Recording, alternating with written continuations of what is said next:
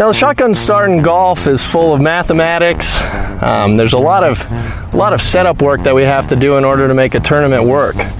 So I'm going to demonstrate to you just exactly how we do a shotgun start here. And here we go. All right. Gentlemen, start your engine!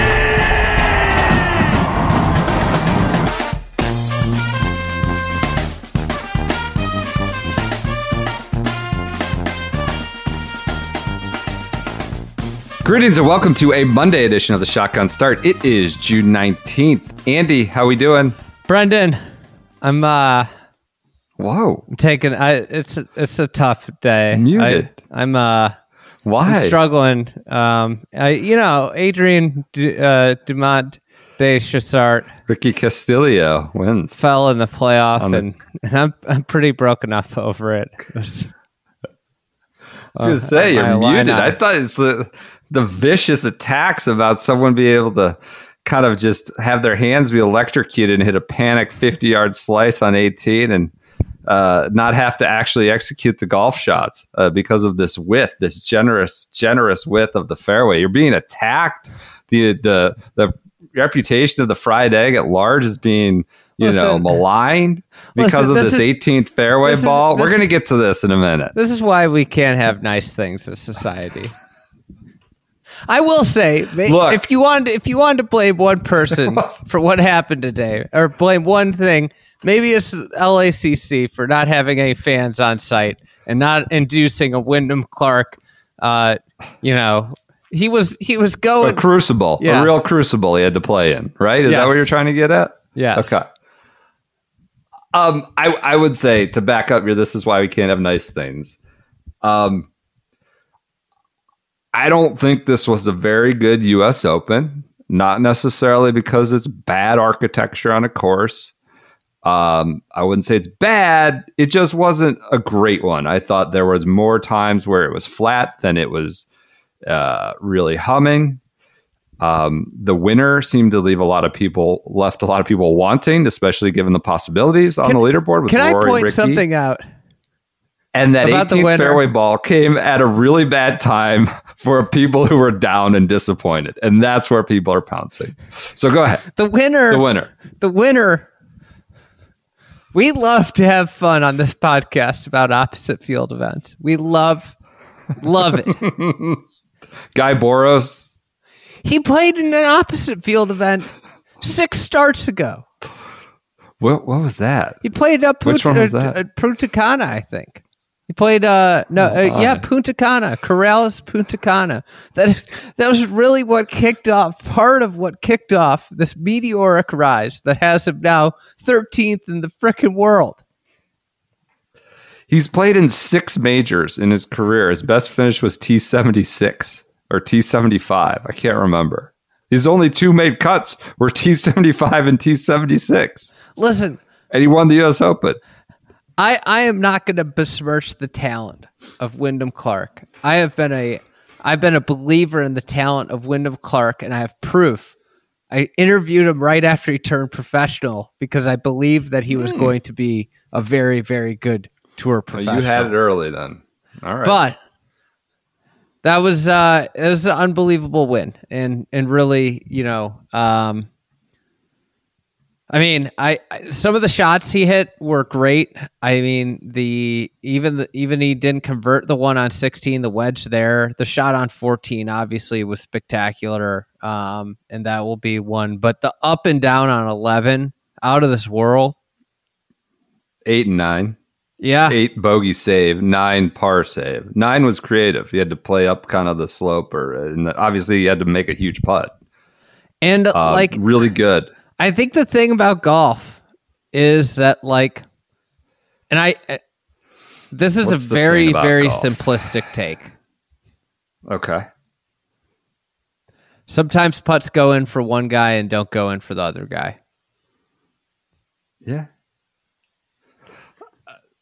It's a simplistic take. I would say the one at 9 I just said eliminated was what putt that went in. I'd say you also got pretty fortunate with his misses. His miss at 17 was bad. That was a bad pull approach. It went to like a perfect spot angle to miss there, and didn't go to the real deep stuff. It went to like that step cut kind of stuff, and literally a perfect angle, like chip right in on a very hard hole. Like that was the very right place to pull. So he got a little lucky with his misses. That's not to say like Rory wasn't without super luck with some of his hitting misses. A snap hook there and being perfect. 17, right. I'd say Wyndham Rewards Clark was the beneficiary of a Husky Boy fairway at 18. That was a bad shot. He didn't know where it went. Part of that's the sun into you. Part of it was cutting off the face of the planet. And, I've got a lot of truthers in my mentions saying he was trying to hit that and that was where he was lined up. Well, like if he lined up knowing he has the beneficial, I don't know, cushion to do that, like I just think maybe something a little bit more should be required on the 72nd tee box than not knowing where you hit the ball and sitting pretty good in the fairway and on the proper angle, on the right angle for that pin. So he got fortunate too, but he was the best player. And I think like people trying to, I saw in the span of 10 minutes on Twitter, I saw people, this was a Todd Hamilton at Troon situation. This is Jimmy Walker. By the way, Jimmy Walker, like we shit on that major because it's boring. He was like one of the best players in the world. Well, over a 2 or 3 year stretch when he won that. Wyndham Clark. Listen, he led the FedEx Cup. Most weeks leading the FedEx Cup. That was a statistic until like a couple years ago. Like most weeks of FedEx Cup number one, Jimmy Walker. I saw him compared to Webb Simpson. I saw him compared to Stuart Sink, jamming Tom Watson. Other than Todd Hamilton, none of those guys were playing an opposite field event in the same calendar year that they won a major. It's so disrespectful. We're going to fact check that.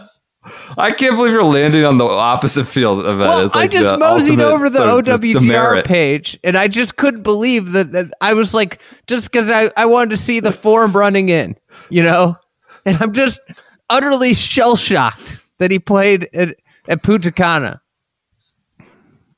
Oh, by the way, I wanted to do this in the press center, but I can't. I can't do it in the press center. I just was told I was disrupting the whole media center. No way. Yeah, people were having to put headphones on, so I could. No. Recording on site's not an option for me. There was more stuff about the guy besides the guy banging on the glass. I mean, nobody was like mad, but I guess some people had to put some headphones on.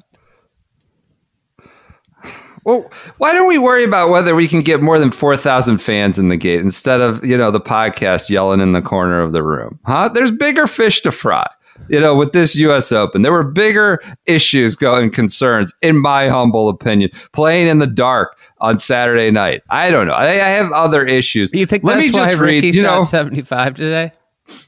The Rick Tater. That went about what, like, I think we were kind of covering our eyes the whole time. He finished below his 8 under. I wasn't covering my eyes.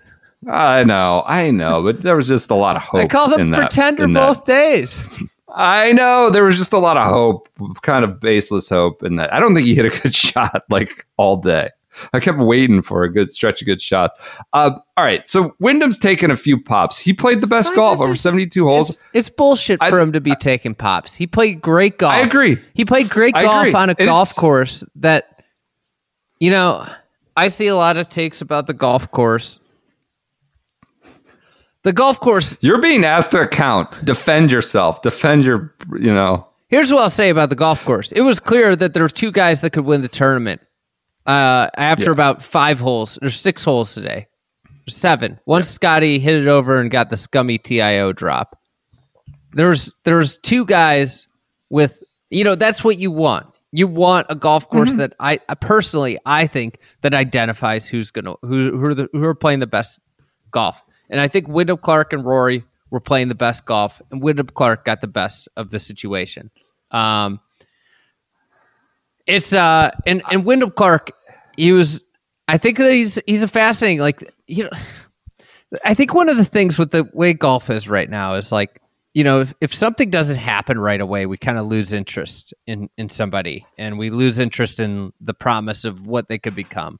And Wyndham Clark is a great example of that. He was the best player in college golf when he turned pro. He's a great player. And, his career arc is like very similar to that of a player in the 90s, right? He's 29 and he's coming into his own.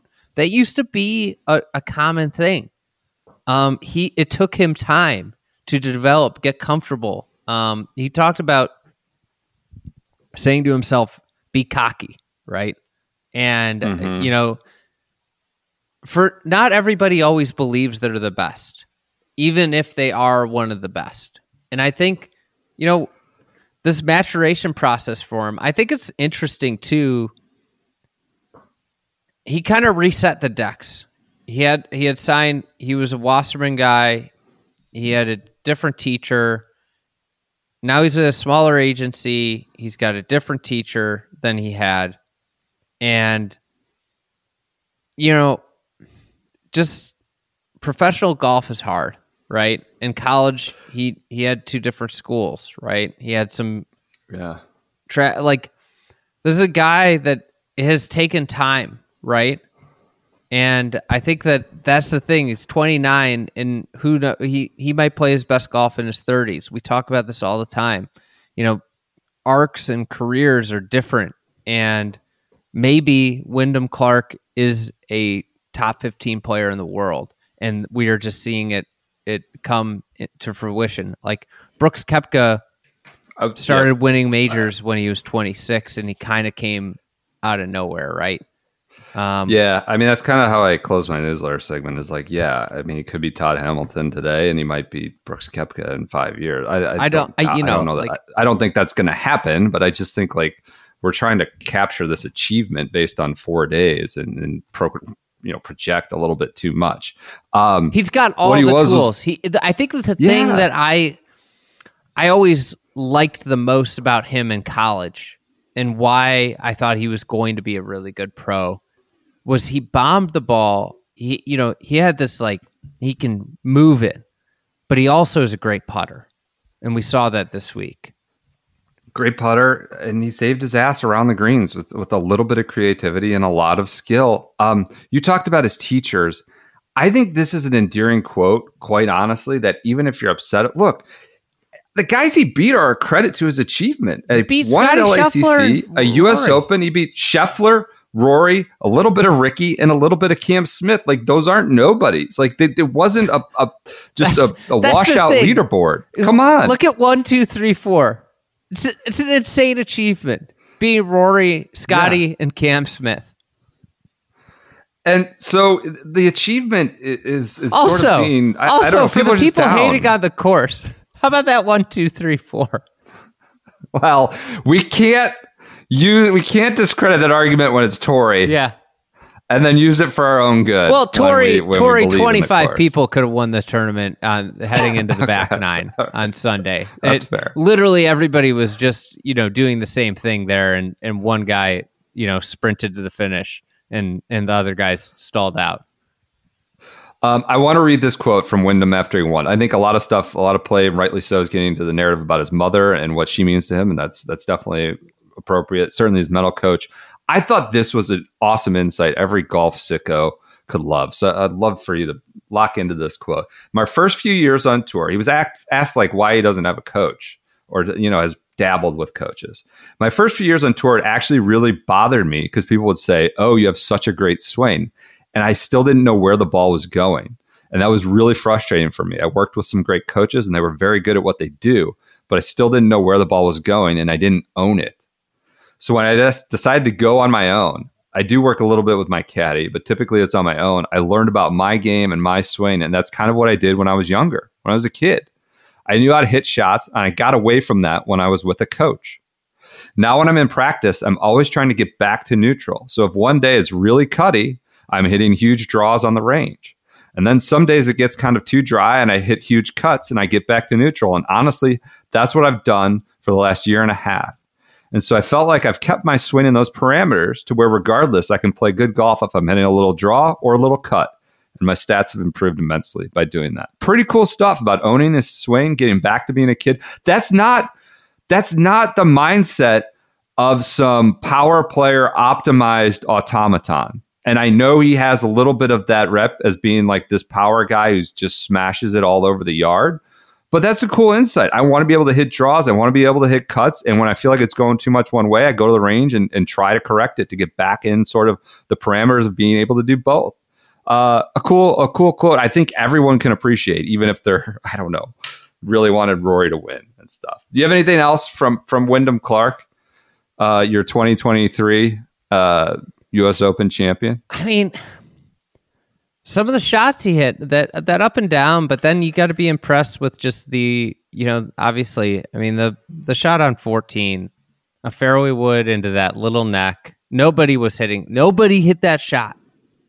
282, I think it was, or 280. Yeah, I think it was 282, maybe 286. I mean, the other thing is like he hit the fairway there.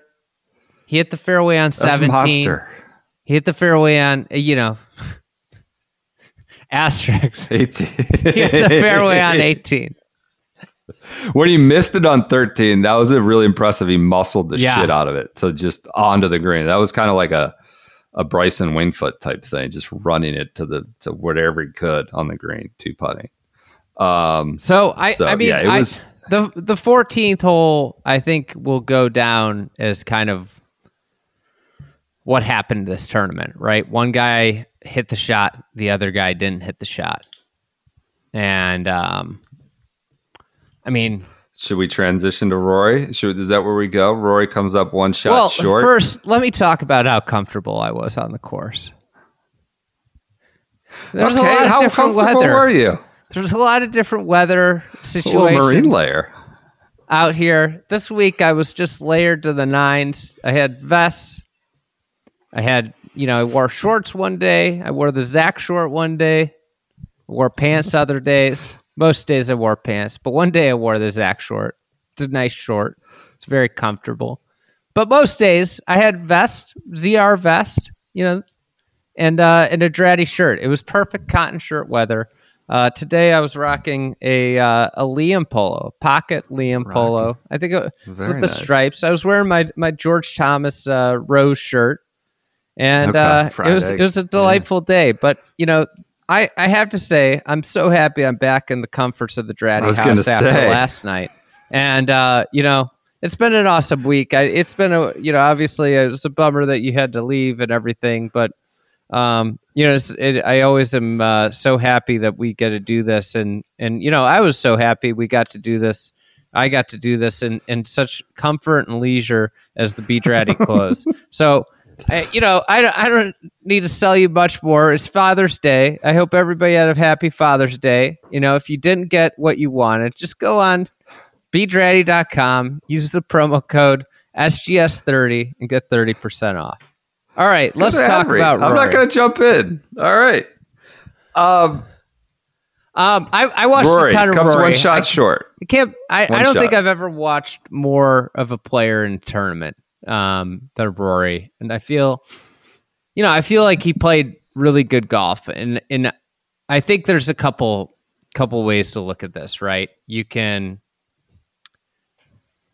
the very like simplistic way is what I said, like literally he did not make putts that other guys made. He made nothing for the last 2 days. He had a lot of putts that were close.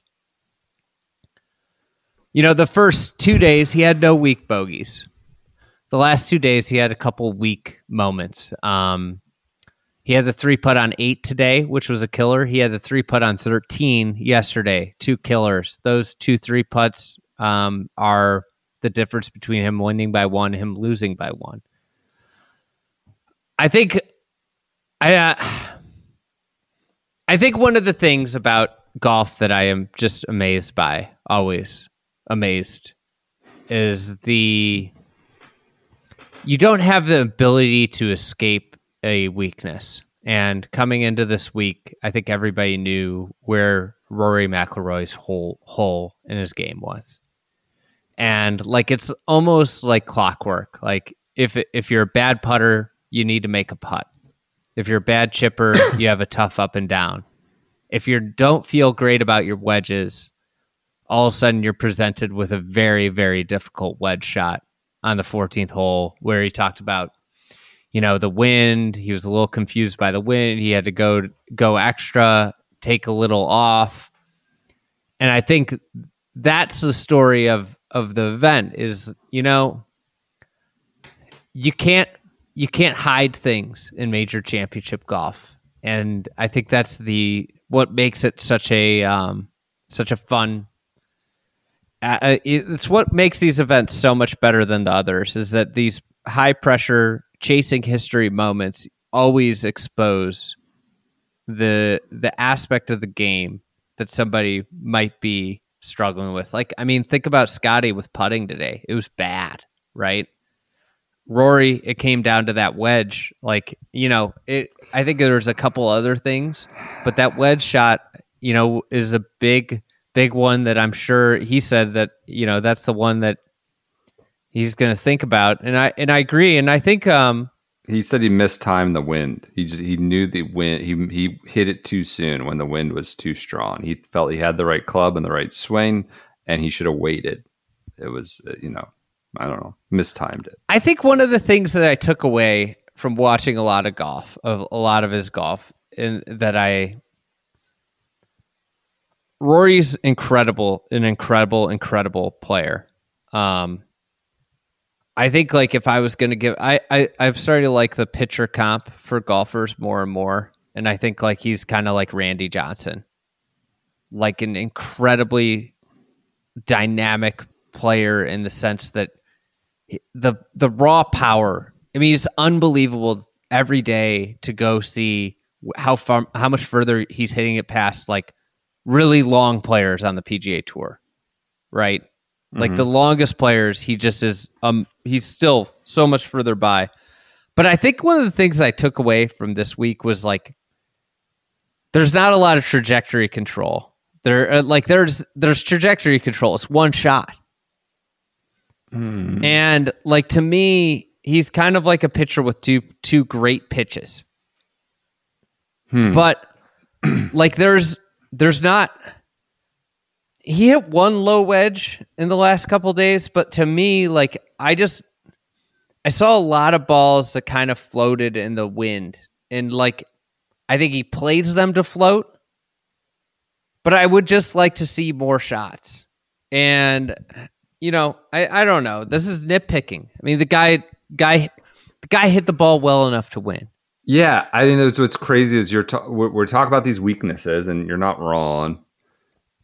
And we're talking about a guy who's, like, runner up or top 5 at, like, every major for, like, 9 years. I'm overstating it, but you know what I mean? Like, the guy who's literally, we're talking about weaknesses and we're talking about these shortcomings, and he's so good everywhere else, or so good overall, that he's still, one Wyndham Clark mistake away from a playoff, one Cam Smith mistake away from a claret jug. Honestly, like, one of, I don't know, probably 20 putts the last 2 days that burned edges going in. Yeah. I mean, that's the thing about it. And it's hard. But I think, like, he was clearly did a lot of work on his golf swing in the last 6 weeks. I don't know how he felt exactly coming into this week, but I think he probably felt really good about most of his game, except for a few things. And that's just the hard thing about playing majors. And it's amazing how it just, like, it gets to that one thing. Like, on the other side, like, what I found interesting was the one day he laid up on 6, he made a birdie, which was leaning on that wedge game that hasn't been great, right? It's just, I don't know if it's making any coherent sense what I'm saying, but it's just like in majors on the back nine, every situation such a high leverage situation, and you have to have like utter control and belief, and it's amazing to me that the last couple weeks coming in that was the big question mark with his game, the wedges, was the thing that at the end, a wedge is probably what leads to this.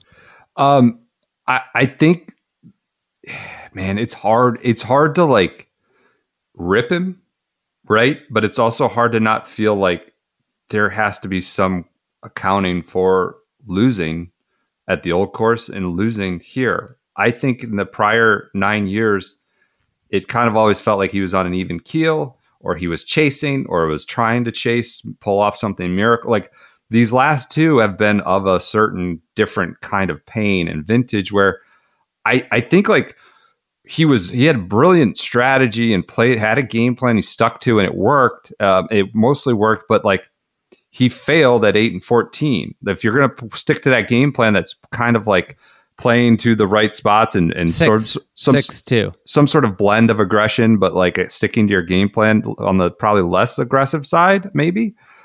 Like you can't then F up 8 and 14, and he did that in 6-2. And that was, you lost by 1. And 14, in addition to the wedge, and he got a good break out of that shaking out in the wash. He did get a fairly good break. Great break. But on top of that, John Wood, and I'm just going blindly off John Wood because I didn't see it, said, he was very surprised he didn't rip it from the rough. He said he had a good lie in the rough and just rip it into the grandstand and chip it back up or something. I mean, I think he was suggesting he backboard it more or less, or just. Well, I don't know. I don't love that. He didn't have a good lie. It was an okay lie. It wasn't terrible. It wasn't great. But like, what would make sense if that would make sense if you could get it pin high or better? If you're short to that pin, you'd have no hope. Yeah. Yeah. I don't necessarily like, if you could get it to where over on the tee box where Ricky hit it, that's great. Right. But like, are you really, do you think you're going to hit it in a 15-yard wide tee box? It's easy to say, like, yeah, I just bomb it up there. But like, we know that when you do that out of rough, it could kind of go a lot of different places. Is it? And I think like, this is the hard thing about majors, right? Is if you look at the last 3 groups, 3 guys shot even. Ricky shot 75. DJ shot 72, and Harris English shot 72. It was really fucking hard. Yeah, it was hard to get close to the pin or the holes on almost everywhere. They played in the hardest. We knew this is how this golf course was going to work. Like the mornings are gettable, and as you get later in the sunshine, it gets tougher. Like, how was it out there? His first shot into one, there was a thud and bounce to it that I thought I hadn't heard a bunch. The other thing is one. The last 2 days he hit like sensational shots, and literally both those putts, like I don't know how they didn't go in. Right? Yeah. So, I mean, if I'm Rory, I need to figure out. I gotta if I'm the greatest driver of the golf ball in this era, hands down, I gotta be able to say that I'm also a great wedge player. Mm-hmm. And I don't know what it is. It's hard. Like those two golf swings kind of run counter to each other. It's hard. Like, some of what makes him a great driver makes it difficult to hit wedges, right? They're like, you need to have different technique. Like if I were him, I'd look at some like the other great wedge players. Like I feel like Zach Johnson, Steve Stricker, those guys are super shallow. And I don't think that's what Rory is. with wedges. And I know it takes work, but like, if you've got this great weapon that gives you wedges all the time, you need to be able to then capitalize on those. And I think like he made so many smart plays today is like the thing. Like it's fun. It was fun to watch him. Fun and his brutal. strategy. Like one of the things like this, like I thought he had a better game plan than Scotty. And Scotty is a guy that usually game plans things out well. Like the third hole, he laid back with a 3-wood. He hit driver like every day. Today he hits 3-wood because the pin's up. It keeps him further back. He could get more spin on it. He gives himself like 12 feet because of that. Scotty hits it 20 past him, and he can't spin the ball enough. Same thing happened to Ricky too behind him. You probably didn't see that, but Ricky hit it way up there, and then just lost. Yeah. He stuck right on top, but didn't grab and come back at all. So I mean, the putt he hit on 5. I had that in my notes. That didn't go in. Like I know, like whatever. That's a bonus. It hit but so much cup. Yeah, I had that in my notes. Like that's the one that a lot of guys were getting at one point across 72 holes. I think like the one of the big mistakes was hitting driver on 6, or not driver, but 3-wood or 5-wood, whatever he hit on 6. Yep. Because that was a pin that if you just, it's a bowl. And you hit it to the wrong side of the bowl. All of a sudden, everything works against you when you're on the wrong side of that pin. You had to come at that from up front. But like overall, like the strategy, I mean, he played smart. He just, I don't know.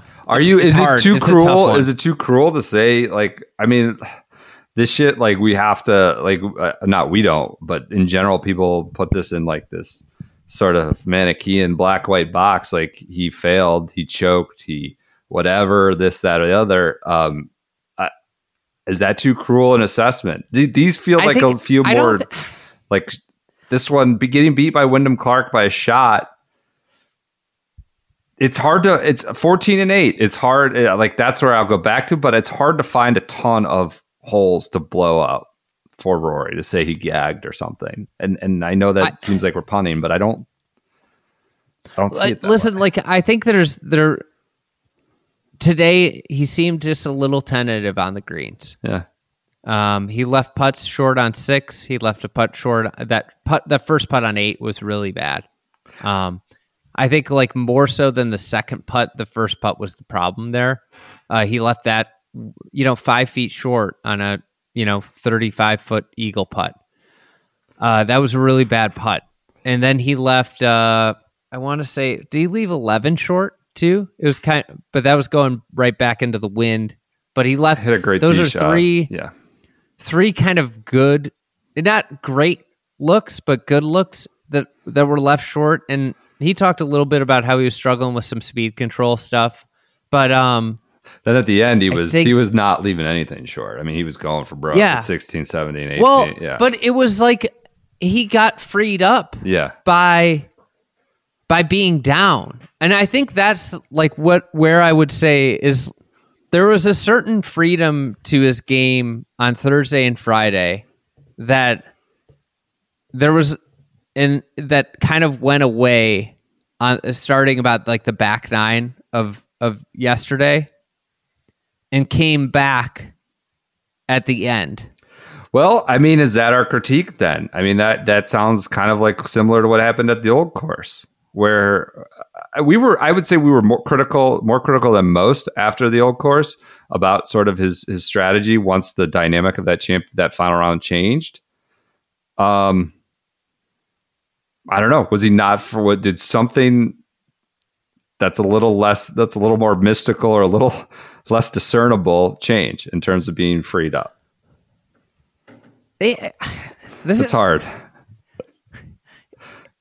This is the challenge of major championships. And I think this is the challenge of major championships as you get older, as you understand how hard they are to win. And they just get harder the more you don't win them, right? And I think we saw Wyndham how hard it is to win your first one. We saw him battling down the stretch. Yep. You know, he bogeyed 15, 2 of the 16. last 4. Yeah. And like close to bogeying another. And so I don't know. It was you can't help but feel for him. And I think he had he apparently, per Sean Martin, he turned to his agent Sean and said it was St. Andrews all over again. Sean said the stats: greens hit 15 of 18 first, putts 34 second worst. These are just kind of the raw stats. Longest putt made was 7 feet, fourth worst. That is his final rounds. Of course, St. Andrews, he 2-putted every single green, I believe, hit every green in regulation. About he is a very, very, very, and this is, call us romantics or something. He's a very good quote in defeat. Knows how to that quote from the old course of kind of his balcony at whatever it is, the Russicks, and like going out there and envisioning his name, or he would see his name on top of the leaderboard and like, I have one more day, and I'd go out and I'd envision it, and it was just there in front of my face every time I opened my hotel window. Today, he tells, I think KVV asked him the question about, is it exhausting talking about this disappointment? Says, yeah, of course, but I would go through 100 Sundays like this to get my hands on another major championship, which is just like a very contemplative, mature, good quote. Does it mean he'll get his hands on another major? I don't know. I have more faith in his chances than Ricky having another chance, but these last two are particularly stinging, I would think. If you're or the last two, I mean the Open and then this one. All right, let's move on. Do you have anything else? Are you good with Rory? That seemed to be the main story, is as much as Wyndham's win. Ricky, is this the best shot he'll ever have at a major? Kind of the 62 and then hang on for dear life. I don't know. I don't know that we'll see much of him again, as much as I would like to. Well, I think the thing to take away here is it's great that we're going to see him at all the majors next year. Listen, he's not a great major player. Scotty talked about after the round. Listen, I think you needed to hit it high and far out here. And he was like, and that's how I feel about all of major golf, in Scotty major championships, when the greens get firm, the course is long, you just have to hit it high and far. And, Ricky doesn't hit it high and far. Yep. He hit it high and far when he came on tour. Right. But then, a whole generation of higher and longer hitters came in and kind of have made him just, it was great having him around. It was great getting the story of the water bottle that everybody loved. Yeah, that's a little too much on that, but whatever. It's fine. I love that he liked talking the most about music and his water bottle. But yeah, I mean the crowds. It was fun having the crowds. Yep. The Ricky crowd. One more stat: Jamie Kennedy, Rory hit 59 greens in regulation. The next best was 53. Talking about that game plan that worked, or what was being worked. I think that's like the thing is in. I think they're just maybe there's just a little bit lack of freedom on the green. And he had no horses. Scotty was not playing well. There were no real horses chasing him or staring him down here. Scotty played, and we can get to Scotty. What did you make of him out there? He just kind of never, it felt, I saw JT and others tweeting, I still have faith in Scotty to get in the mix, even up to 15, like he did, Saturday night. But he didn't look Scotty's sharp. Maybe the most terrifying player of all time. To be within, arm's reach of some sort. Because then he got one. He bombed one in. What was it, 16? Bombed one 13. Bird at 13. Yeah. Yeah. And then made a bird at 16. So all of a sudden you're like, because Wyndham was struggling. So. I mean, the putter. But this is the thing. This is the beauty of the game, right? Is like the putter was holding together until the day. If he putted a little bit better, he's right there. He missed a couple shorties. He missed a shorty on 14. He missed a shorty on a few other holes. So that's the thing about major championships. I can't think of all the holes they missed short putts on, but he had to miss at least 3 short putts today. And you just think about like that, right? Is like that's how he gets to 10. Yeah. And everybody was like, you know what? Scotty's putting well. Like Scotty it's not a problem until the thing gets ramped up to the highest level. Then all of a sudden it becomes a problem. So Scotty today on the greens, he's minus a shot. He's 47th on the greens. Significant. On the week, he's plus a shot. So he came into the day, +2 on the greens. I'm not. Somebody asked me if we were big strokes gain guys. Who said that? Some random fan. What does that mean? What does that even mean? Well, he asked. They were asking about the podcast. They were asking like what I was doing in there, and they're like, "Oh, do you guys do like a lot of strokes gain analysis?" I'm like, "No, not really. No, if you want that, that's not the right. You're not coming. We're not anti-strokes gain. We're just not going to get in the weeds on the models. I love when fans are like, "Why are you in there? What right do you have to be inside the ropes?" I'm like, maybe you're right. I don't know, but I got a good joke. Got a good laugh out of some good, some fans in good spirits. They're like, are you Rory's family? I go, no, I'm Wyndham Clark's brother, and they're like, really? I'm like, no. But I think what you're highlighting is just illustrative of major championship golf, why we love major championship golf compared to everything else, right? And compared to even designated events, Memorial, compared to Bay Hill, whatever it is. Like someone's so good as Scotty, someone's so good as Rory, like that 4th period Sunday, like the weaknesses creep out. Like the very best talents in the world have these minor or these, wounds somewhere. And those bandages come off. Maybe you can bandage over it in designated events or a PGA Tour setup.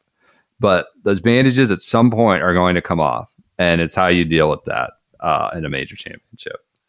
Even for the very, very best over 10 years, over the last 2 years, whatever it may be. Go ahead.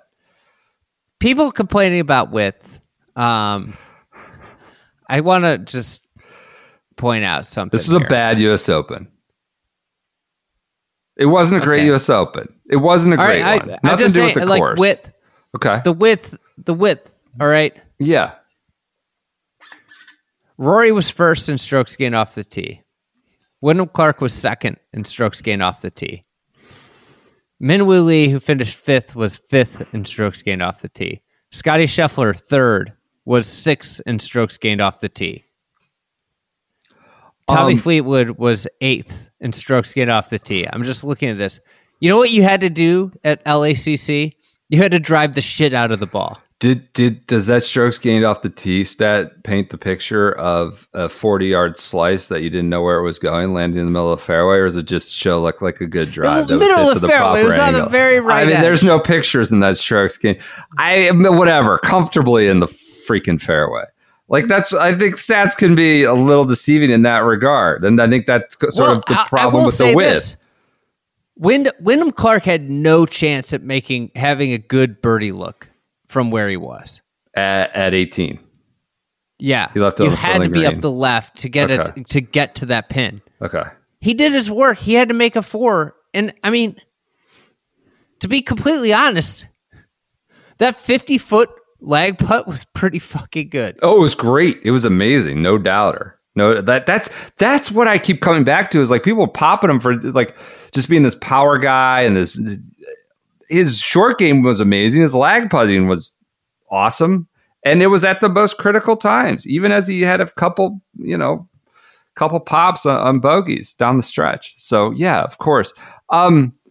Fleetwood just gotta get in with Tommy. Another 63 in a final round when he was out of it. Had an absolute bunny to make it 62, and all of a sudden there were stakes, and he missed it. I love Tommy, but like I would like to see him play in late on a Sunday. He should have had a 62. I don't know what happened there. He went and gets his brain scattered out on him at 18. So, LACC. How about Cam Smith? What about Cam Smith? Fourth. I feel like if this tournament was 6 rounds, he might have won. Okay. Yeah, that's maybe not a bad summation. They needed it to be a little more bouncy. Maybe as it got crispier, like he kind of separated or maybe he like started to learn the golf course because he played the golf course one time. Yeah, that's kind of a miscalculation on his part. If that's the case. Well, I mean, Rory played it one time. I thought he played it really well, really smart. What was it? Tuesday morning. We hit wedges on Monday night. Played it all day Tuesday. And they played Wednesday. Another 9 on Wednesday. Yeah. You know? Yeah. So but maybe if Cam Smith plays it a little bit more. I don't know. LACC. I mean, where are you? Like, I'm not suggesting it was a bad U.S. Open because of the architecture or the golf course. I think the winner leaves a lot of people wanting. I think there's a real distaste and backlash to the fan ticket issue. Joel Beal had an article with Golf Digest that really got a lot of notoriety in wider corners of the internet and the media space, where Beal outlined that there were 23,000 tickets, 14,000 luxury hospitality, VIP, 9,000 were left. LACC picked off 4,000 to 4,500 of those 9,000. And according to Beal, there were multiple rumors that they wanted to buy all of them. LACC, all of this. So there would be zero kind of public GA tickets. So I think that really left a bad taste in people's mouth. I think Sunday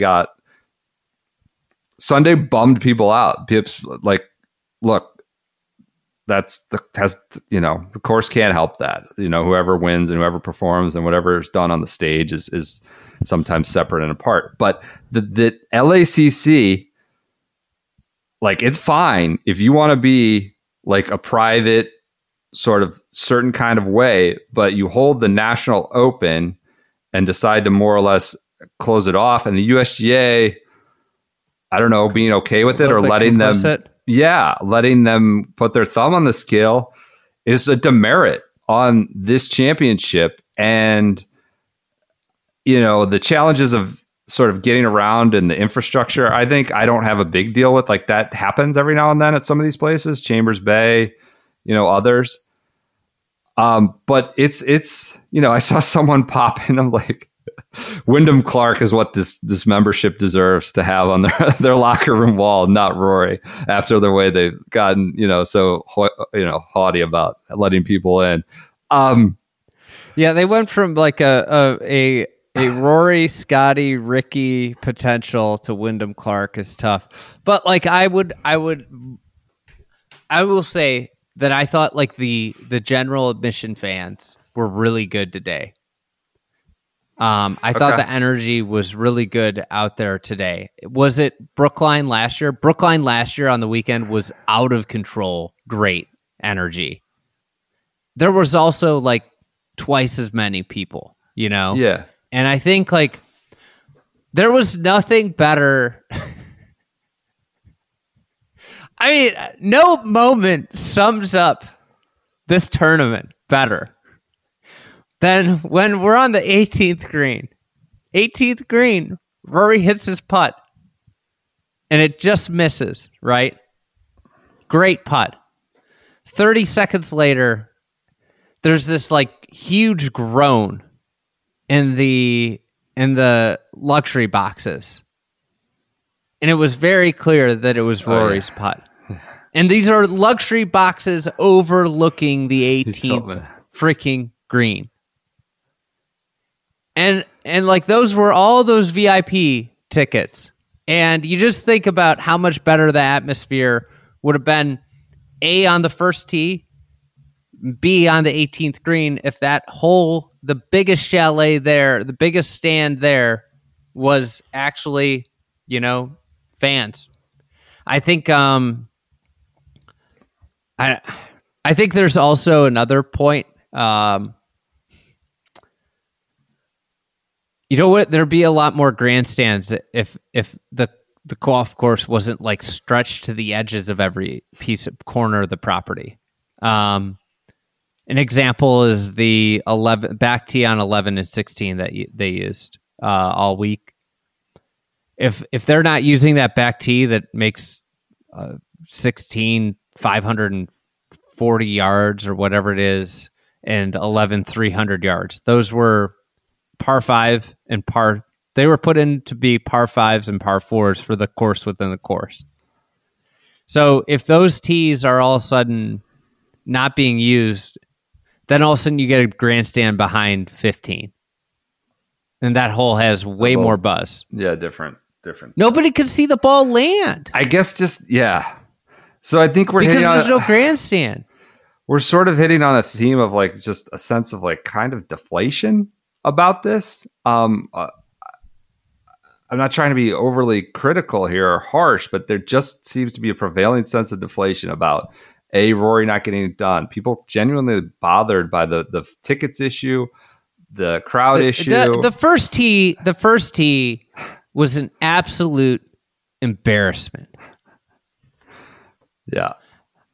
I heard a rumor that last year they set a record for commercial success at the U.S. Open in the 15 to 20 million. This is unsubstantiated rumor mill.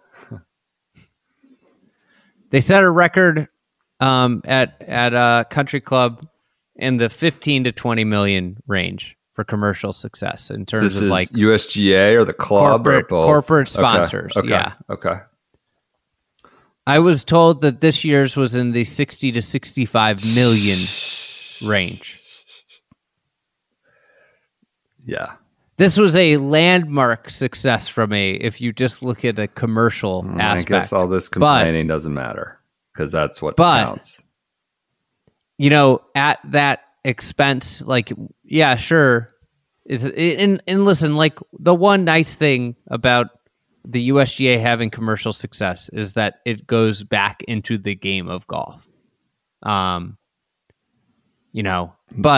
on the other side, it came at the expense of like the open, the kind of the identity and what the whole event is grounded in. Yeah.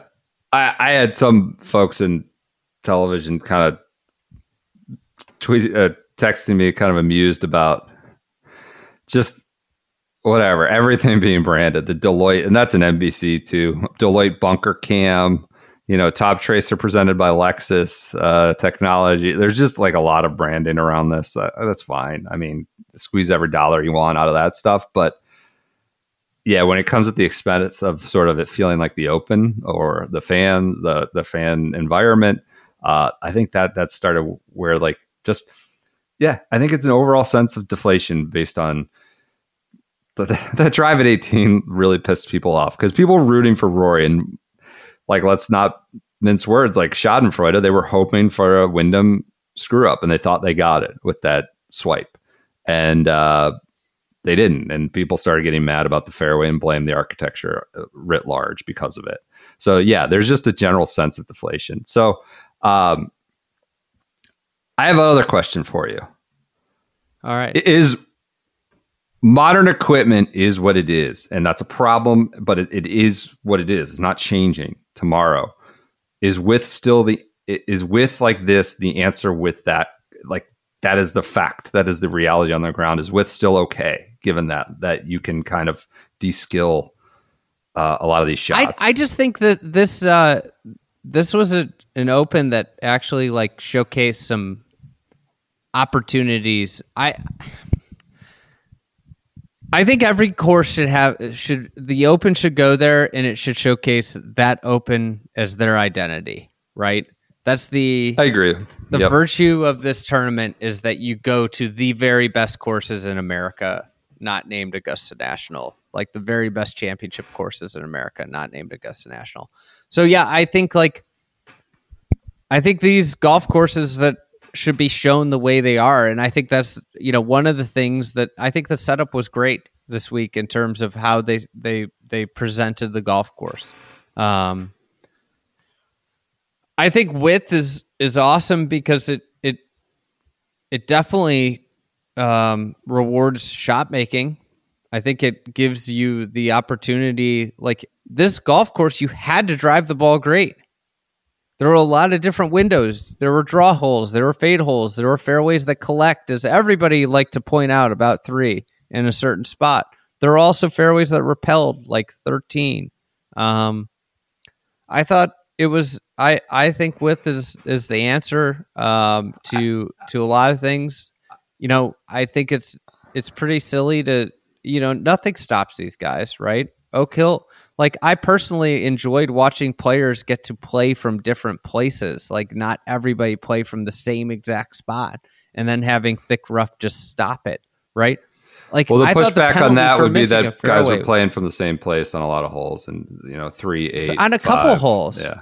What, I'm playing devil's advocate here. That's a lot. I mean, five was like that tee shot is so insanely hard to hit to keep it in the fairway. It's a great tee shot. It's a great tee shot. Watching that in practice, that and 13 are such hard tee shots for long par 4s.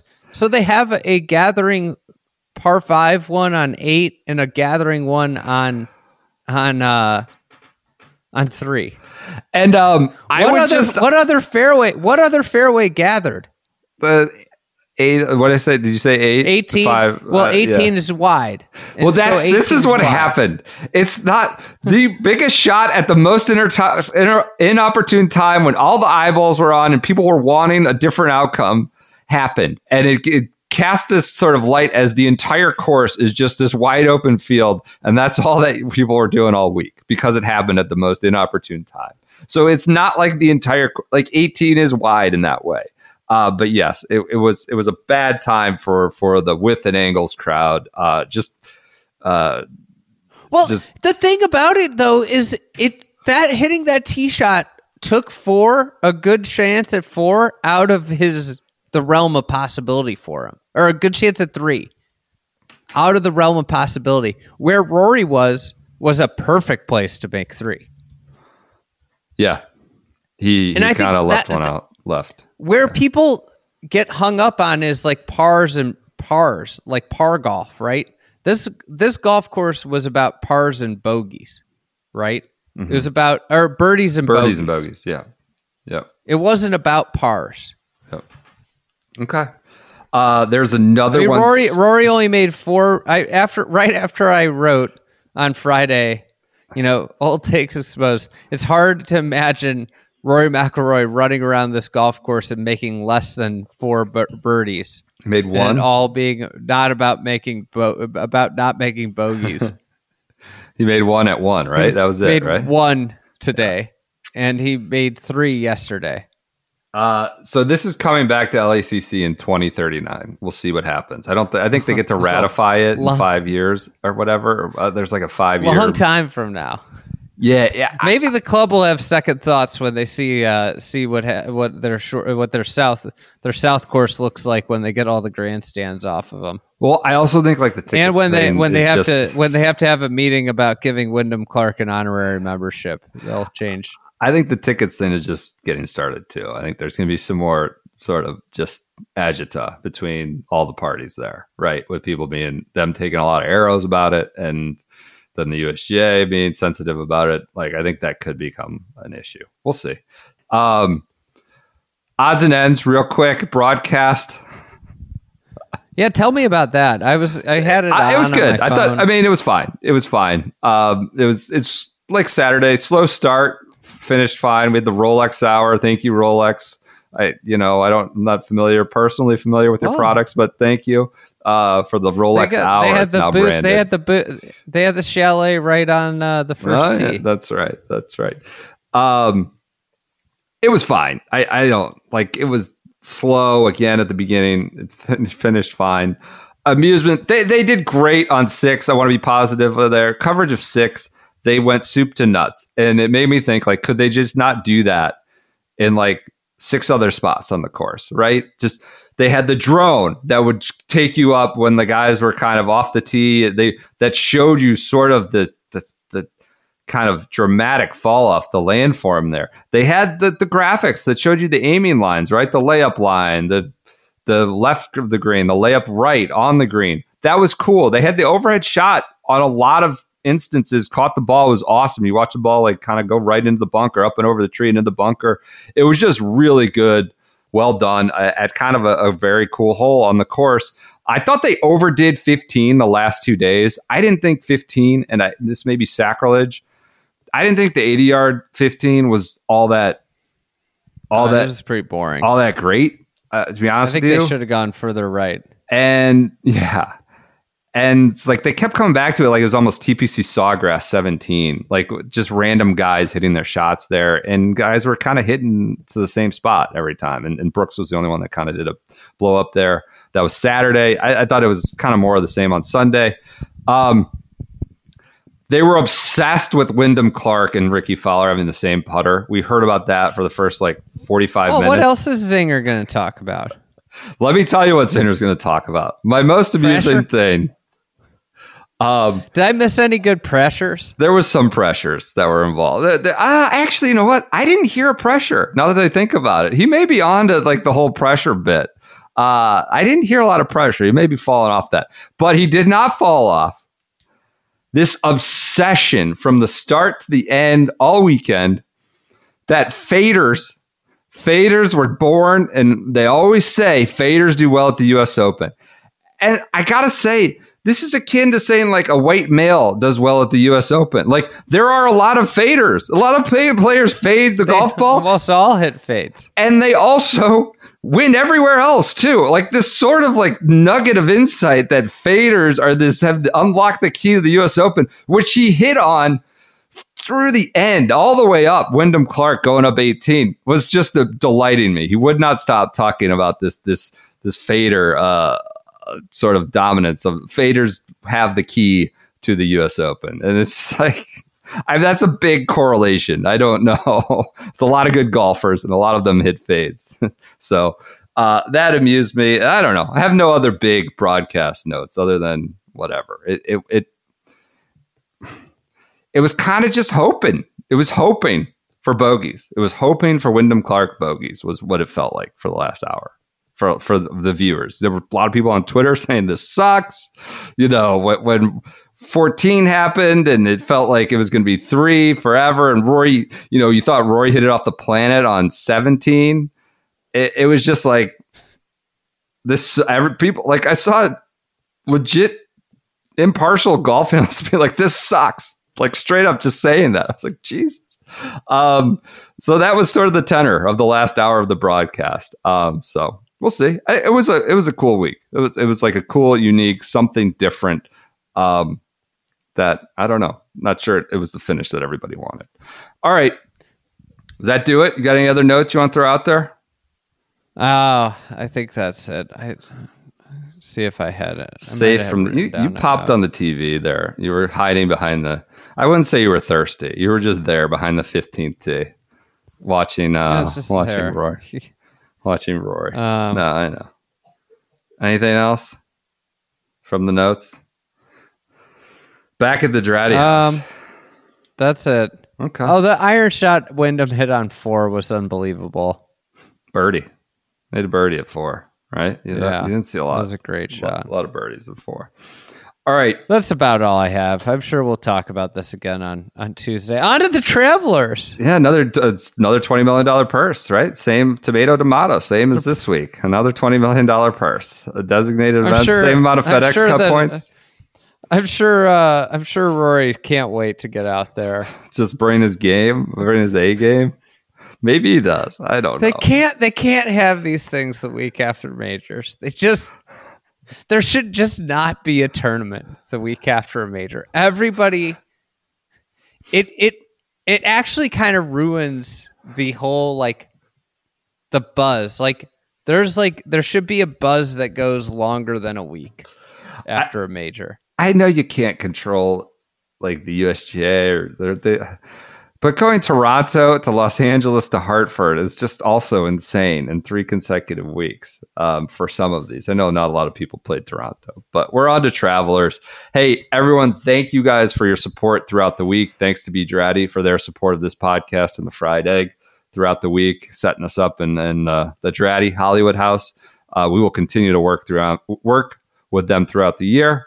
There's another major. We're on to, I guess, the Travelers, but more importantly, we're on to the Open at Royal Liverpool. Thank you guys. We will talk to you on Wednesday.